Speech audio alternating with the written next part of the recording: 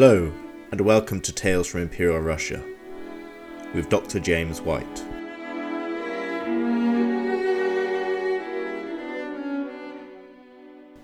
Episode 16. Insulting the Tsar. The Tale of Vasilii Zverev. Staggering back from a drunken debauch in the ancient city of Narva, the former carpenter Vasilii Zverev finally made his way back to the workers' barracks of the Kreenholm cotton spinning factory, just a few miles upriver from the fortress town. He was one of around 10,000 workers who called the massive factory complex, one of Europe's largest, home. Zverev was nothing unique. Across the Russian Empire in the early 20th century, the booming peasant population, finding land in short supply, regularly dispatched their sons across great distances to industrial hubs like St. Petersburg or Moscow to earn an extra crust of bread. Their lives were rarely easy, working long hours in cramped and comfortless conditions. Their barracks were often packed and dirt-infested. For the 26-year-old Zverev, it was probably no different. Conditions at the Kreenholm plant were sufficiently bad to have triggered two violent strikes in 1872 and 1882, on both occasions crushed by Imperial infantry. But he had some reasons to be thankful. First, his migration had only taken him some 90 kilometers north of his home village of Yelma. Second, he shared his barracks with a couple of old acquaintances from his hamlet, the cousins Fyodor and Semyon Shmarakov. And third, on this day, the 23rd of November 1908, Zverev had found enough free time to go drinking in the big city. Back in the factory barracks, Zverev decided to share his woes and drink with the Shmarakovs. At home, he bemoaned he had a large family, a father, a mother, 2 brothers, one of whom had 4 children, a wife, and a newly born daughter. But his parents lacked the land to provide each son with a domicile of their own. Having come out of the army, Zverev returned to Yelma and found no provision for him, his wife, or child. This, we may assume, is what drove him to join the proletarian mass at the Kreenholm plant. Zverev then put a question to Semyon Shmarakov. Would he parcel off some of his own land for the Zverevs? Shmarakov refused and advised his sotted associate to apply to the village commune, which usually dealt with land allocation. This enraged Zverev, who was by his own admission drunk to the point of senselessness. "That's the kind of law we have here," he pronounced bitterly. "I was on service and got put into the reserves, but there's nowhere to build a house. Damn the law and damn the emperor. What kind of emperor is Nikolashka?" Taken aback by the use of an infantilizing pet name to refer to Nicholas II, Fyodor Shmarakov protested. "What kind of defenders of the emperor are we if we insult him so?" He threatened to report any further outbursts to the authorities, but the adult Zverev was in no mood to back down. "Fuck you, and the emperor too." It was to a mighty hangover that Zverev woke up, since Shmarakov fulfilled his threat. The insult to the person of the emperor was reported to the police, and Zverev found himself in court on charges of lèse-majesté. On the 20th of March 1909, Zverev was found guilty and sentenced to 1 month in police custody. A relatively light sentence, to be sure, but who knows how Zverev's family survived with the main breadwinner deprived of a month's wages. Even in his small corner of the Russian Empire, soon to become the borderland between the Soviet Union and independent Estonia, Zverev was not alone in indulging in verbal assaults against Russia's august imperial leader. In 1910, the peasant Semyon Bondarev found himself hauled before a judge for having screamed, "I'll fuck the Tsar in the arse," in the sacred environs of the Putitsa convent in eastern Estland. In the small town of Paide in 1912, the Estonian Richard Reichmann, an apprentice tinsmith, was arrested not once, but twice in 1912, once for whacking a portrait of Nicholas II 5 times with a billiards cue, and again for boasting about the incident in a tavern. Similarly, the Vasknava farmhand Fyodor Trelin had, on the second day of a wedding feast, allegedly stumbled up to an image of the sovereign and muttered, "You need your eyes gouging out," although he was found innocent at trial for lack of evidence. Zverev, Bondarev and Reimann thus joined the ranks of tens of thousands of people who, in the course of more than 2 centuries, had fallen afoul of the Russian Empire's lèse-majesté laws. Between 1878 and 1884, some 6,858 people were found culpable of the crime. In 1911 alone, at least 1,168 individuals were given custodial sentences for insulting the Tsar. And keep in mind that these were only the instances that made it to trial. But what, if anything, do these slanders tell us, both about the people who uttered them and the state that forbade them? Some historians hold that these were nothing more than vodka-fueled outbursts that provide insight only into the Russian language's incredibly rich lexicon of unspeakable expletives. Others, though, have been more circumspect, suggesting that this outlawed invective may provide the key to a different and rather darker understanding of the political imagination of the empire's lower social orders. Generally, it is believed that the peasantry, at least, held the emperor in very high regard, both as God's anointed ruler and as their ultimate protector. That they were subject to despotism and injustice was not the emperor's fault, but rather that of cruel, noble landowners who warped the Tsar's good intentions for their own benefit. But do these thousands of angry profanities tell a different story? A story of extreme and even violent disdain towards both imperial persons and the regime they headed, bottled up only by the heavy hand of the police and the army? To try and answer this question, let us go back to the beginning of the 18th century and the reign of Peter the Great.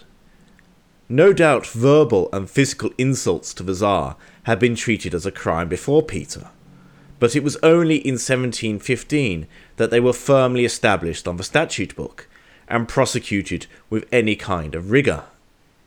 Here, lèse-majesté was included in the category of a capital crime, to be treated in the same vein as treason, rebellion, and regicide.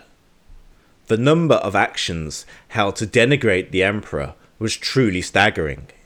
It included writing the emperor's name out wrongly when copying down imperial edicts, throwing away pieces of paper on which the emperor's name was written, telling stories involving the Tsar in either a positive or negative role, discussing the age or physical condition of the emperor, failing to toast to the health of the Tsar, not removing one's hat when an imperial law was read out in public, and slighting the image of the emperor, whether in painting, sculpture, or on coins.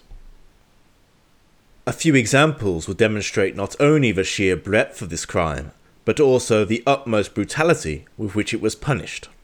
In 1744, Sergeant Mikhail Pervov was beaten with a knout, had his nostrils slit, and was exiled to hard labour in Siberia. His crime was telling a fairy tale wherein an unnamed Tsar was saved from death by a heroic thief. Dragged before the Imperial Inquisition in 1739 was the Siberian priest Mikhail. He had brashly declared that he feared no one besides God, and thus was charged with refusal to accept the Tsar's authority. When Empress Anna came to the throne in 1730, not everyone was content with being ruled by a woman. The peasant Timofey Korniev said as much, for which his tongue was cut out, and what was left of him was sent to the border with the Chinese Empire.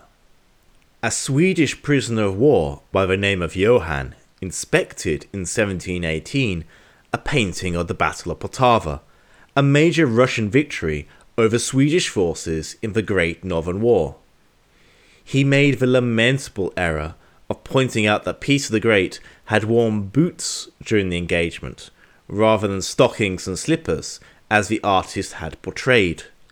For this most unforgivable transgression, he was punished harshly.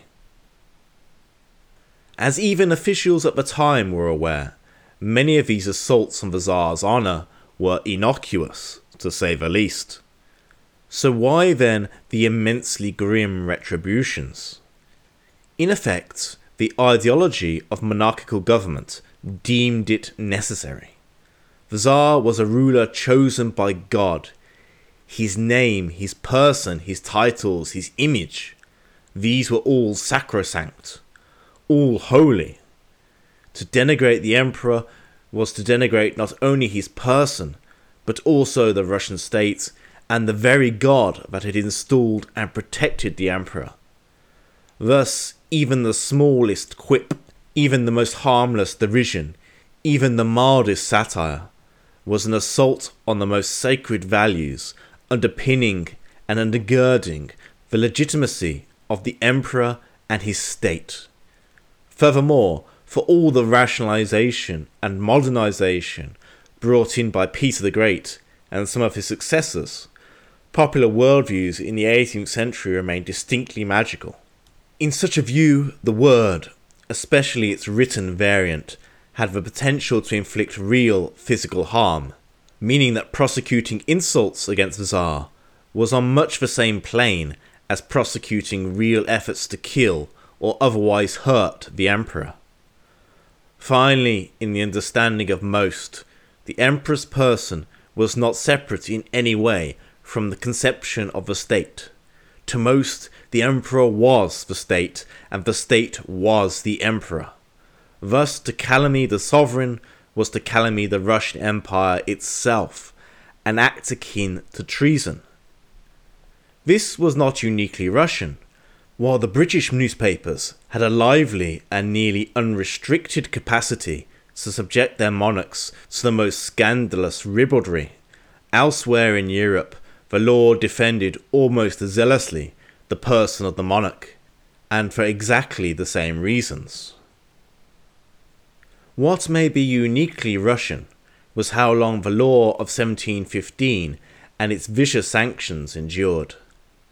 Supposedly enlightened monarchs like Catherine the Great and Alexander I left it virtually untouched.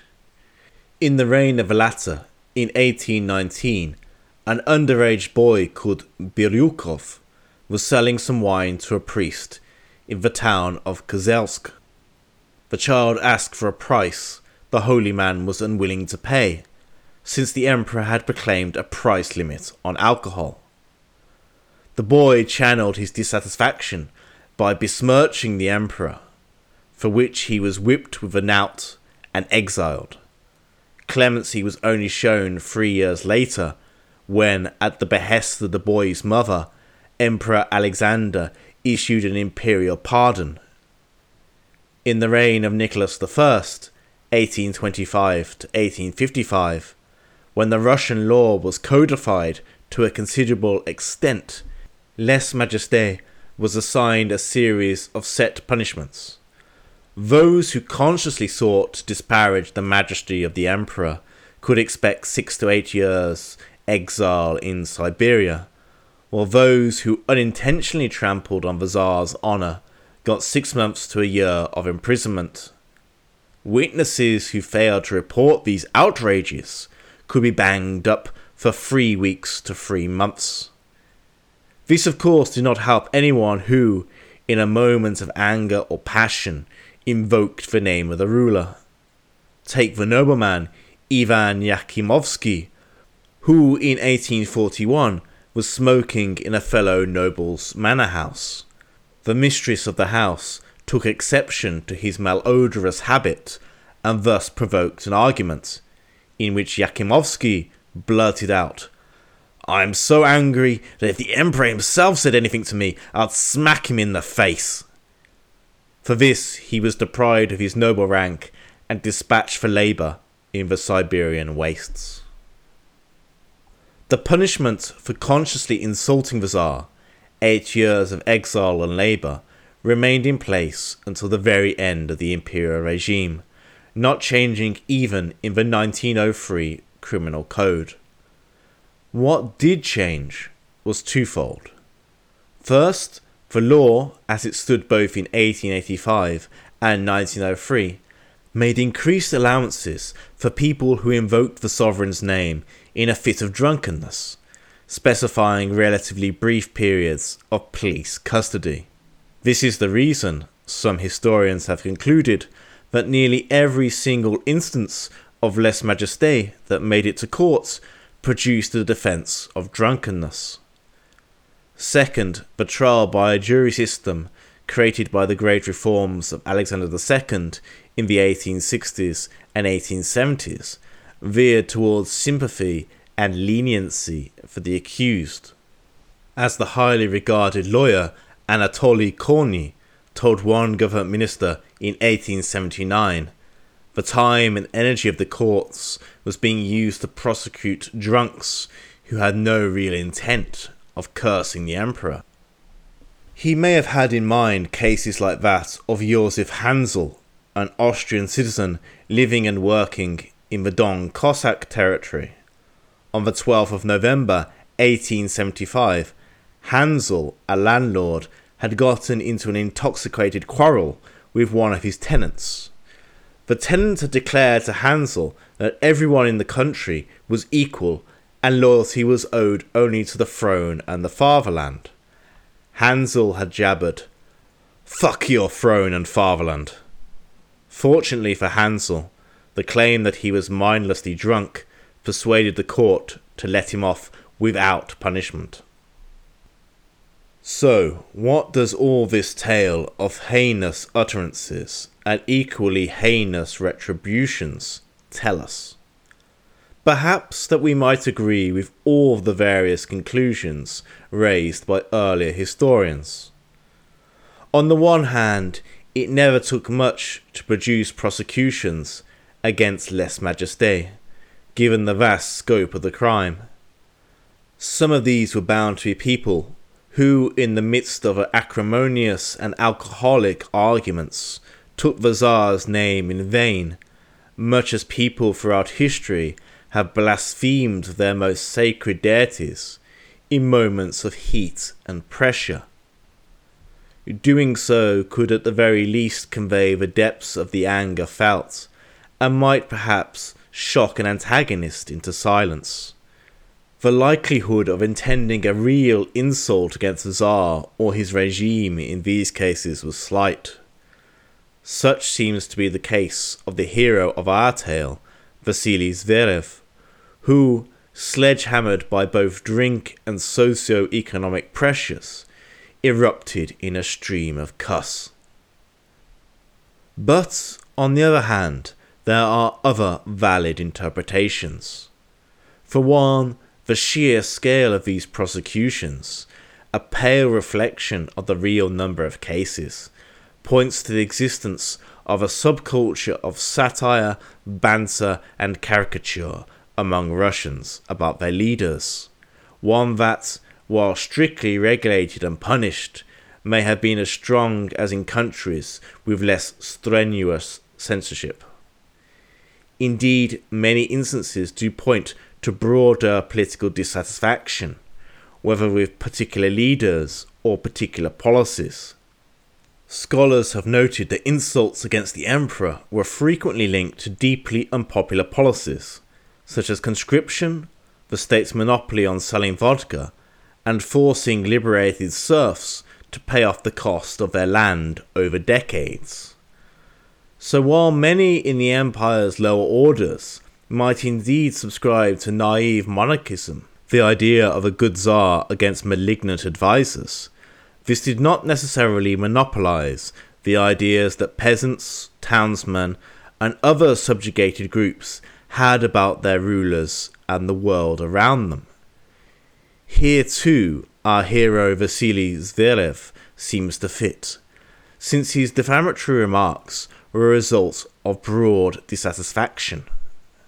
Dissatisfaction with conscription, dissatisfaction with a lack of land among peasant communities, maybe even dissatisfaction with working conditions in an early 20th century industrial plant. These insults also might allow us to chart the discreditation of the imperial government in the early 20th century, as the pioneering Russian historian Boris Kolonitskii has done, examining hundreds of letters written by soldiers suffering and dying on the front of the First World War. When Nicholas II took on personal command over the Russian armies in 1915, he made himself the scapegoat for every failure the Russian armies encountered, and perhaps every death they suffered. This was the case for the peasant Stefan Kralev, arrested for lamenting that the blood of his dead soldier brother was on Nicholas II's hands. Nicholas's wife Alexandra was no better, already unjustly impugned for her alleged loyalty to Germany and an entirely fictional affair with a notorious soothsayer Rasputin. Here the imperial family could do almost nothing right. When the empress and her daughters donned the uniforms of nurses and cared for wounded soldiers, they did so to demonstrate their commitment to the fatherland, their solicitude for the injured, and their closeness to the people. They did not account for the fact that the reputation of nurses, initially seen as sainted angels, plummeted among the troops, who accused these Sisters of Mercy of debaucherous orgies with officers, laziness, and prostitution. Nurses became the subject of widely distributed illegal pornography, such as one image entitled First Aid, depicting a long line of fully erect Russian soldiers waiting for sexual services in front of a Red Cross tent. Thus, the Romanov family's efforts to associate its women with nurses helped desacralize the monarchy, casting dirt and disgrace on its womenfolk. This desacralization had an effect on the home front too. On the 12th of September 1915, the retired soldier Dmitry Pustotin got into a heated argument with the husband and wife duo Pyotr and Vera Menchukov. In an effort to win the squabble, Pustotin pointed to his military service and that he had shed blood for the Tsar. Pyotr Menchukov then grabbed his genitals, bellowing, "Here I have the Tsar, here's what you spilt blood for." His wife then lifted her dress to reveal what was underneath. "And here's the Tsarina!" Ultimately, it is certainly true that the monarchy fell so rapidly in 1917 because very few Russians felt any degree of respect, esteem, or duty to their God-anointed ruler. The empire's strict rules of lèse-majesté failed. Under the assault of Nicholas II's relentless incompetence, these strictures were all but useless in protecting the honour, majesty, and holiness of the autocracy.